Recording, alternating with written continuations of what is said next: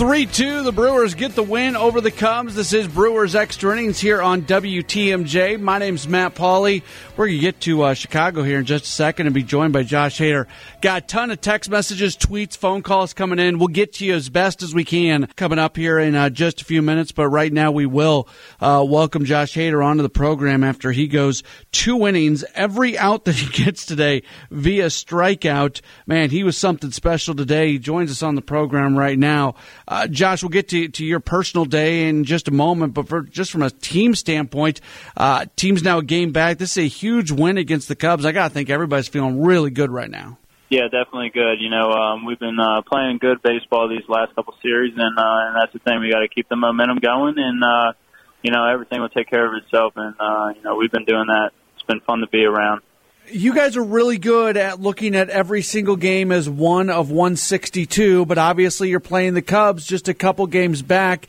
How do you kind of put the two things together where it is just one of 162, but it's also a huge game in the month of September? Yeah, obviously every game in the division means a lot, and obviously especially against the Cubs, and that's the biggest thing. I mean, if we can control what we can control and play the ball that we know how to do, and we stick to in the moment, things are going to handle itself. And I mean, that's what happened today. We had guys on base, and we were able to get that lead run, and then we were able to hold them to it. You were hitting 98 on the gun today. That seemed to be just a tick quicker than you're normally at. Did you have a little something extra in your arm? Yeah, obviously these games and Wrigley are pretty exciting to get the juice going. So, definitely had a little something in the tank. What's it like when literally every single guy is striking out? That's just got to be a rush for you.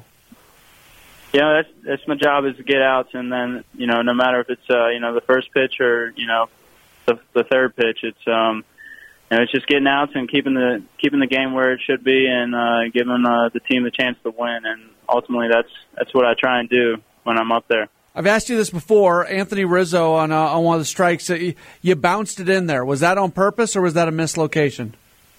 No, obviously, you don't want to give him anything to hit. I mean, he's a good hitter, and you want to see if he chases that, and then it sets up the next pitch. So it's just pitching in and out of the zone and working hitters. Right now, with what Jeremy's doing, Corey Knable's back, Xavier Cedeno, Corbin Burns, this bullpen seemingly is right back to where it was early in the season, maybe even better.